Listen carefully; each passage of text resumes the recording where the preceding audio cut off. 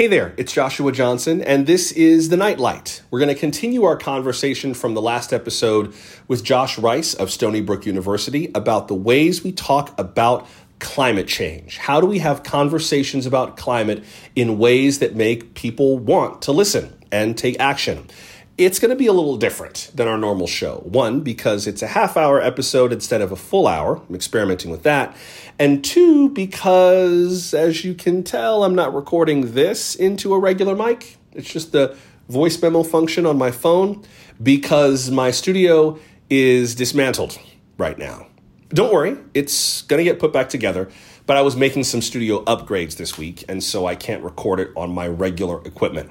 But the interview's already been taped, so that'll sound normal. And it'll be a half hour long, so it'll be a shorter format. Let me know what you think of the conversation and of the format. I'm on social media at Joshua Listening, and you can always email me, joshua@nightlightshow.com.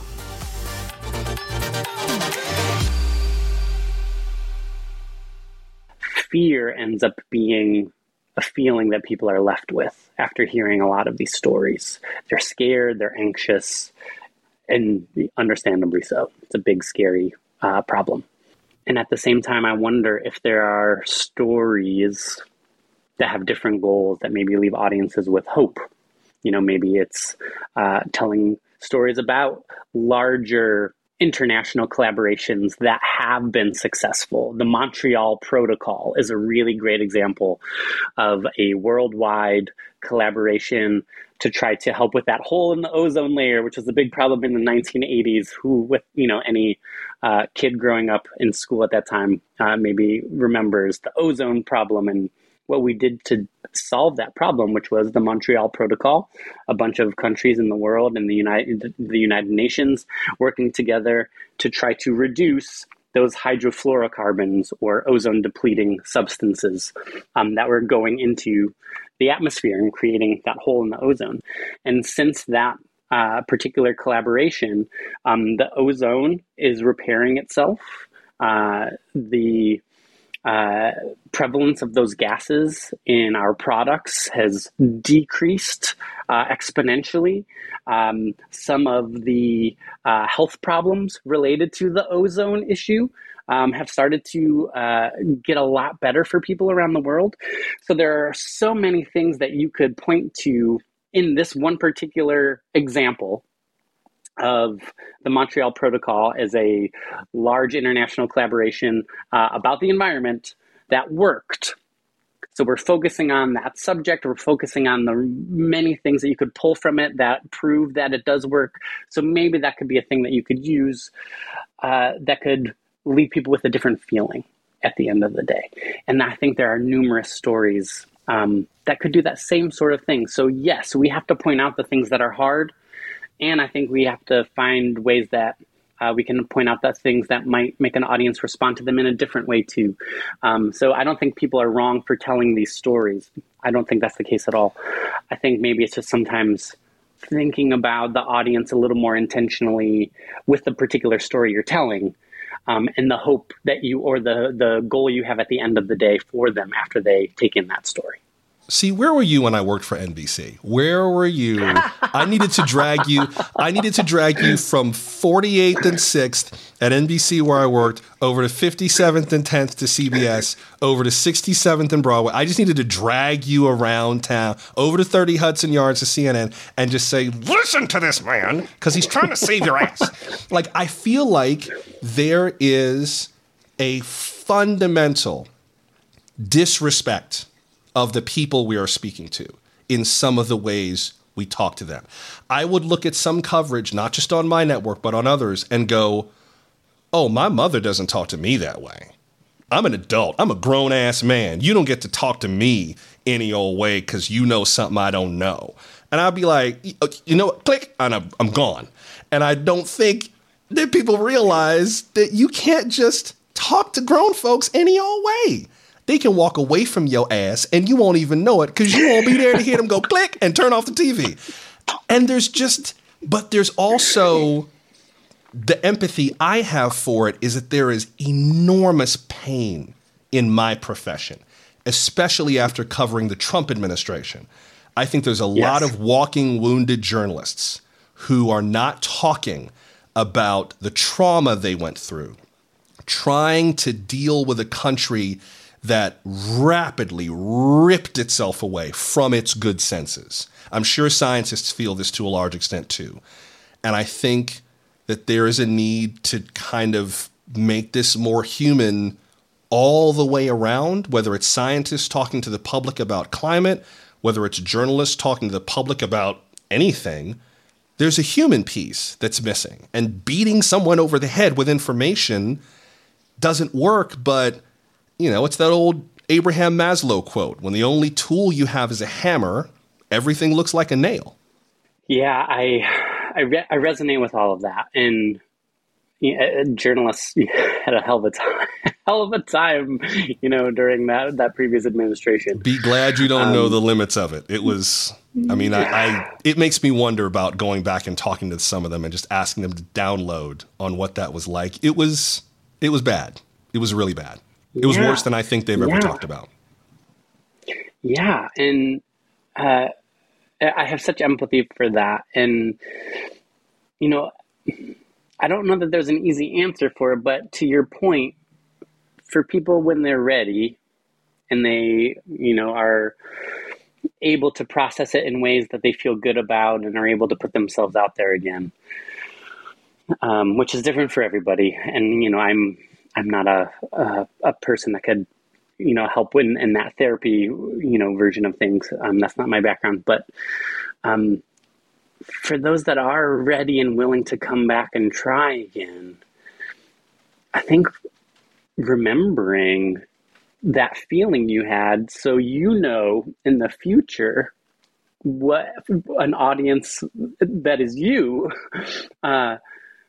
needs or wants to feel like at the end of a communication. I think that is such a valuable tool for then how you lead a communication. And that, again, is that empathy piece where what you would like as an audience member or like a journalist in a pool. And then when it's your turn to switch and you're on the other side of the communication leading it, remembering that you were there once. And I think that can help you guide the ways that you try to connect with that person or that story you decide to tell or that information you're trying to get them to understand or that behavior you're hoping they might change. And those goals, behavior change, that's a large, long-term goal. And we're seeing that with climate, especially. How do you get people to change their behaviors? And it's happening. It's slow, but it's happening. I feel for you in that regard. And I feel for, anybody that kind of has had these traumas, through a lot of these communications in the last, 8 years. But at the same time, I think if people they love what they do and they're passionate about what they do, telling people about it, I think, can be so important. And maybe that means sharing some of that difficult side too, because I think people might be able to relate to them, through some of those struggles that they might have had. Give me an example of some of the transformation you've seen in the scientists who learn these techniques. What are they able to achieve, accomplish? What ground are they able to break that they could not achieve before? We see folks in kind of a 1 day or a 2 day setting. So we train them and then they go off into the world. Sometimes we hear from them again. Sometimes they come back and take more workshops with us. Sometimes they take different ones. Sometimes we get some feedback from them. The most transformation that we might see or change we might notice is often just in the room in the day of as it's happening. And we ask for feedback a lot throughout the day. And sometimes it's just something as simple that clicks for them, those little aha moments that are, I never considered the audience before in this way. I never thought to notice them or tailor my communication for them. And that is a really big thing that we often hear. We often hear sometimes that they take some of the things away from our workshops and use them with their children and their families at home and have better communications with their spouse or their partner or their children sometimes, which is huge, a huge thing. sometimes it's about the idea of, they talk about how they feel like they're better at small talk conversations where they're able to talk about their work, but in ways that feel a little bit more like cocktail party-ish, that like, oh, what do you do question that you get asked oftentimes at a cocktail party, and then being able to connect with people in a way that just feels more conversational because you're curious about that person on the other side, and maybe you ask them a question or two, and then that's the lens with which you try to relate. Sometimes people really see that the jargon or the technical language that they're using can be a barrier. And just having that pointed out sometimes can be an aha moment for them. So we're looking at a lot of short-term goals that we see in the room that often happen with people time and time again. And that for me is a huge, huge, huge thing. And then, longer term things is they just communicate more. They're trying more. They're trying to relate to people in a different way. They're thinking about the second rule of improv, which I love, which is make your partner look good. And then trying that in the world. And what does that mean? So wait, what's the first rule of improv? Yes, and. You acknowledge the thing that has been presented in front of you. It could be something that someone said to you. It could be a thing has happened and you're there in the room to witness it, whatever it is. You acknowledge it. So that's the yes. And then the and is, okay, now I have to decide how to keep going. So I'm acknowledging it, and then I either ignore it completely and move to the left, which is a very weird way to use yes and, right? Or you acknowledge it, and then you incorporate it into what you're doing to find a path forward. Now, yes and is very collaborative because then you're building with the person. You're saying yes, and then you add this on, and then they say yes, and then you add this on. And it can be a really wonderful way to build, collaborate creatively, but also just to have a conversation that feels like it builds and it builds. And I think a lot of people have had these conversations.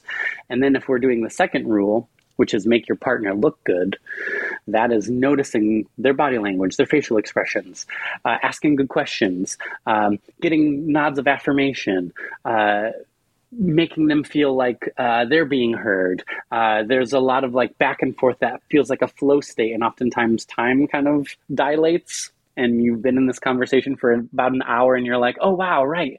I didn't even notice the time passed. It was working so well. It was flowing so well. So I think those two things can really flow. But doesn't that get complicated these days? I mean, part of what the challenge is that there's so much disinformation, so many people with conspiracy theories and hoaxes. I don't want a yes and bullshit. How do you handle that? 100%. And I don't want a yes and bullshit either. But what I think yes and does is it doesn't, again, mean you give up your position. It doesn't mean you agree with the person across from you, but it does mean, oh, you said that crazy thing to me that I know is not correct or true in any form, and I get to decide what to do next. So it's the acknowledgement of it, and then how you decide to work through it. And sometimes that just might mean ending the conversation because it's so cuckoo beans or offensive that you can't move forward. And that is a yes and. That's a yes and to a crazy ass thing that was said to you, or a hurtful thing that was said to you, and then deciding to move along. And that is sometimes the best way to yes and something. Can I give you a yes and that has worked for? Can I give you a yes and that has worked for me in the past? Please, yes. Sometimes, and I gotta say, my study of theater and improv is probably the biggest component of my success as a journalist. It has made the biggest difference. One of the yes ands that has worked for me, although I don't think I ever said it in precisely these words verbatim, but someone would say something to me that was controversial or false or riddled with hoaxes and conspiracy theories, and my response was something to the effect of, yes, and I'm sure that works for you. And then they were like, oh, what do you mean it works for me? And I'm like, well, that works for you. You have found something that fits your needs, that makes you feel comfortable. You have an idea that you are safely enclosed within. I'm sure that works for you. Wow, what do you mean it doesn't work? No, it does work. For you. oh, what is that supposed to mean? And then that kind of rolls the conversation. It almost forces a question because there's always kind of a central question or a central tension under every scene. And so by forcing them to come up with a new question, it pivots the scene, that moment, instantaneously. And it kind of creates an unmet need. And that motivates the conversation in a different direction. It's a way of questioning them without judging them and kind of creating a nag, like an itch that they need me to help them scratch, but I won't scratch it on their terms. They have to kind of keep re-engaging, and then we sort of scratch that itch together. It's just a way of making them question it for themselves without me going, why do you believe that? I can't believe you're so stupid. It kind of forces them to do my work for me. Does that make sense? It totally makes sense. And what I love about it is it makes them curious.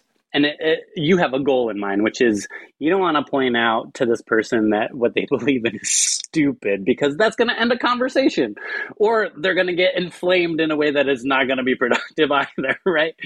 So what I love about that is you're allowing them to maybe bring their own wonders into the next part of the conversation, or allow you to then ask the next question, or allow them to ask a question that then maybe might lead to something more productive, as opposed to emotional responses, which tend to not be quite productive. Yeah, those don't go very far. And it also kind of gets us both doing what you have to kind of do in an improv scene, which is play the same scene at the same time. We may not be doing the same thing, but if you come into it with one goal and I come into it with a different goal, somehow we have to align or the scene won't work. We're doing different things, but we got to play on the same stage. And if I give them something to be curious about that they buy into, then we're kind of, we reharmonize, and it allows us to work together and to not feel like one of us is going to win the scene. You can't, that's not how it works. Like, you either succeed or fail together. Everyone on the stage wins or loses together by making whatever the scene is work. And so it gives them permission to kind of pivot in a way that feels self-serving, but is actually collaborative and kind of unifying. Let me back up to something you talked about earlier in terms of jargon, technical language being really wonky.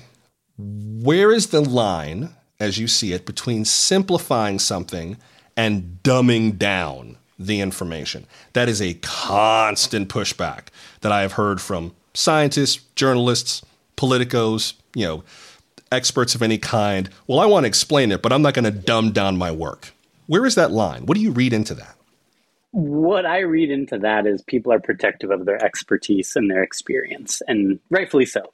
People have studied, they've gotten degrees, they've been in a field for X amount of time.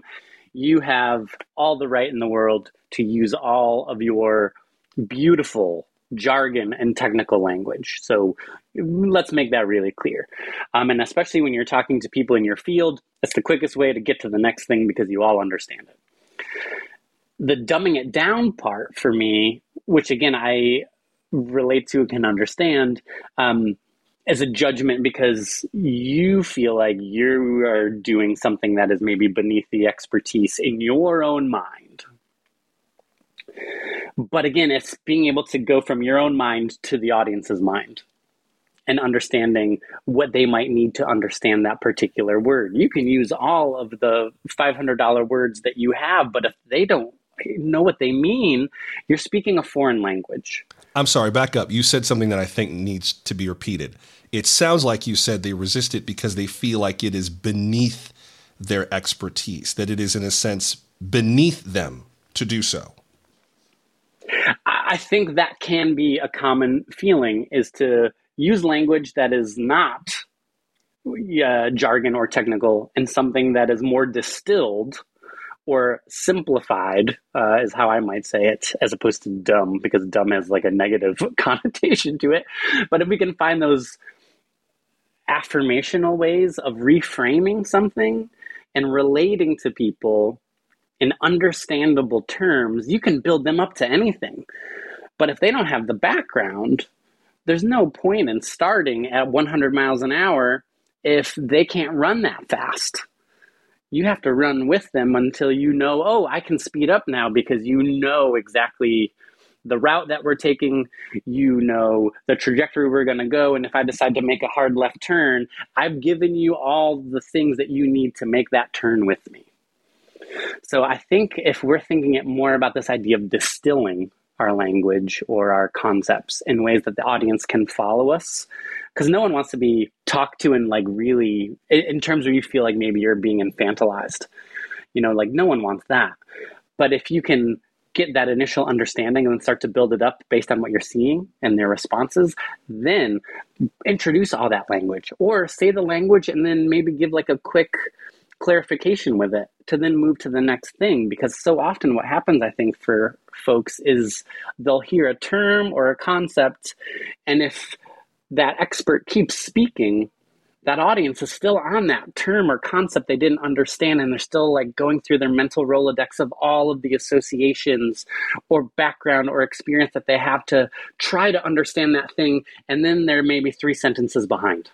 And we don't want that for people. So if we can think of it less as dumbing down and more of accept the fun challenge of using different ways of talking about your work, then I think we're able to really have new skills, because to use the big words, you already know how to do. To use the words that can build up to the big words, that's a different skill set. And if you're really interested in communicating your work effectively, build all of those foundational things underneath to be able to build up to the big stuff and the big concepts for people. So that's my hope, is people are even interested enough to, you know, set aside some of your ego to really want to connect. What would you say is your biggest success story so far in teaching improv to scientists? If we introduce some concepts and we can see early on in some of our workshops that people are hesitant or anxious, and when you say the word improv, it tends to always come up. And we ask about it, we always do, just to get a feel for the room. And if we can notice that thing and work with it as we gently introduce the next thing and the next thing, and we build it and we build it and we build it, if at the end of the day they're feeling better about it and see it as a useful skill, then to me that is the biggest success story in the world. Because if you're lithe and able to adjust and be present with people and get them to understand the really amazing and important things that you do, then my gosh, then we've really gotten somewhere. So for me, I think just people seeing the value of improv and overcoming some fears early on and really embrace the idea and trying things, that to me is a big success. Any students in particular? You don't have to name names, but are there any students in particular where you can describe that moment that the light comes on? Yes, and what I'll say to that is moments. I see what you did there. I see what you did. There's okay. Moments. It's like 10 points. 10 points. Okay, I see that. I see it. So yeah, it's less of like maybe a very particular instance and one about like a broad, often experience, which is with physicists. Physicists tend to often push back the hardest on these principles.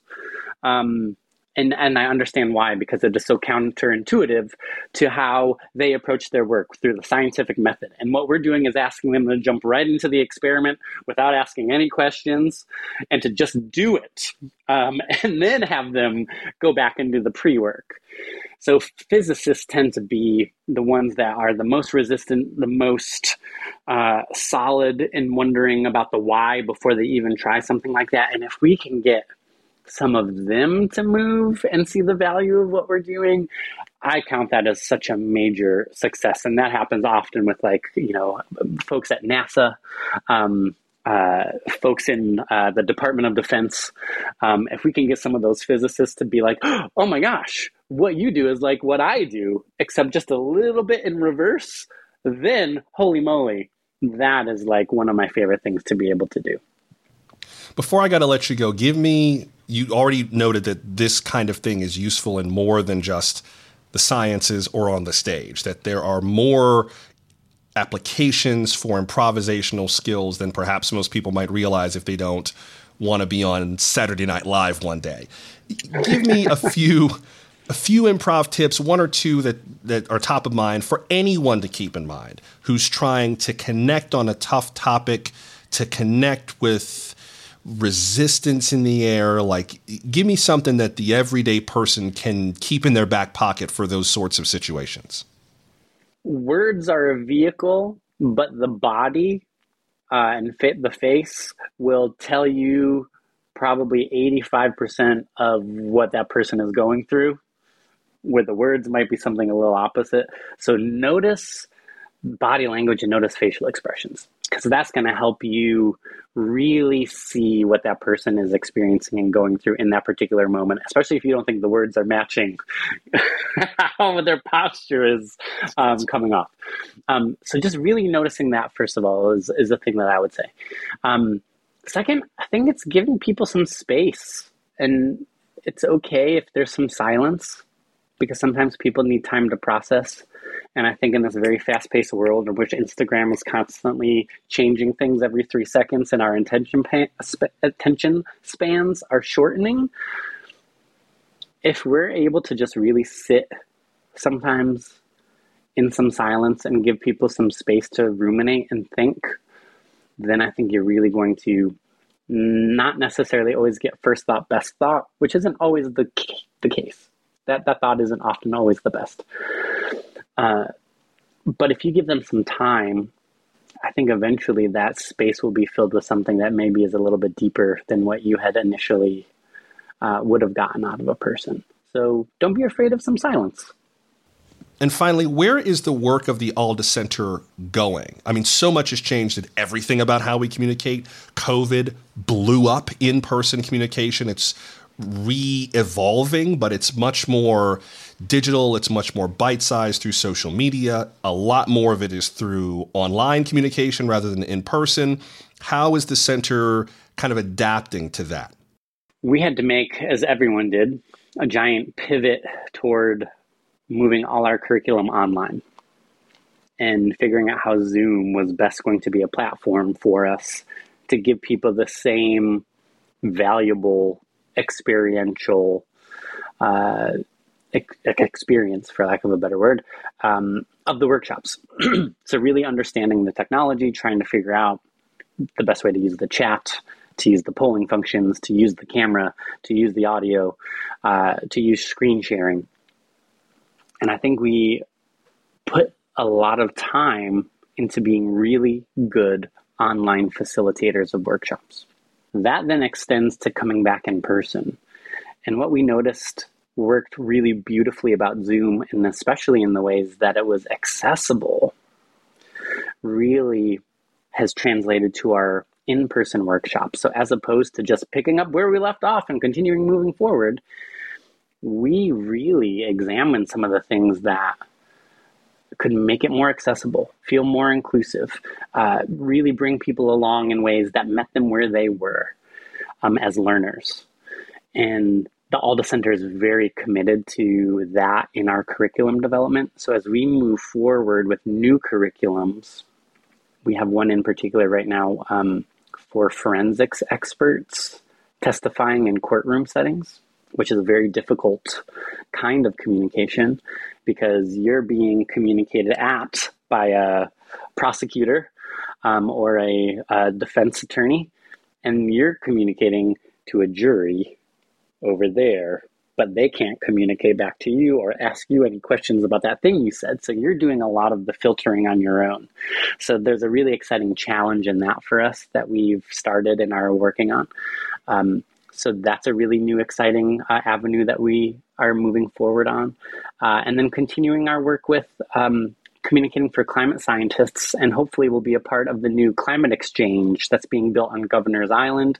Stony Brook is a big anchor institution of this climate exchange. And I'm hopeful that we'll be able to provide some programming for some of the folks that'll be coming through there to help them get their amazing work out to the public in different ways that can really hear it and relate to it and connect to it. Josh Rice of Stony Brook University's Alan Alda Center for Communicating Science. This has been a really helpful conversation. I really appreciate you making the time. Thank you very much. Oh, thank you, Joshua. It's been a blast today. And here I am back in my studio under construction. Let me know what you thought of that conversation and of the shorter format for this episode. Whether I go back to an hour or a half hour, I should be able to sound studio quality next week. But until then, you should know that the Nightlight comes to you from Sun Arts Media, dedicated to conversation, creation, and connection. If you believe that shows like this could make an impact on America and the world, then consider becoming a paid subscriber online at nightlightshow.com. So until we meet again from a more fully built out studio, I'm Joshua Johnson. Thank you so much for making time for me. Wish me luck with the upgrades. And as always, keep on shining, because someone, somewhere, needs your light right now.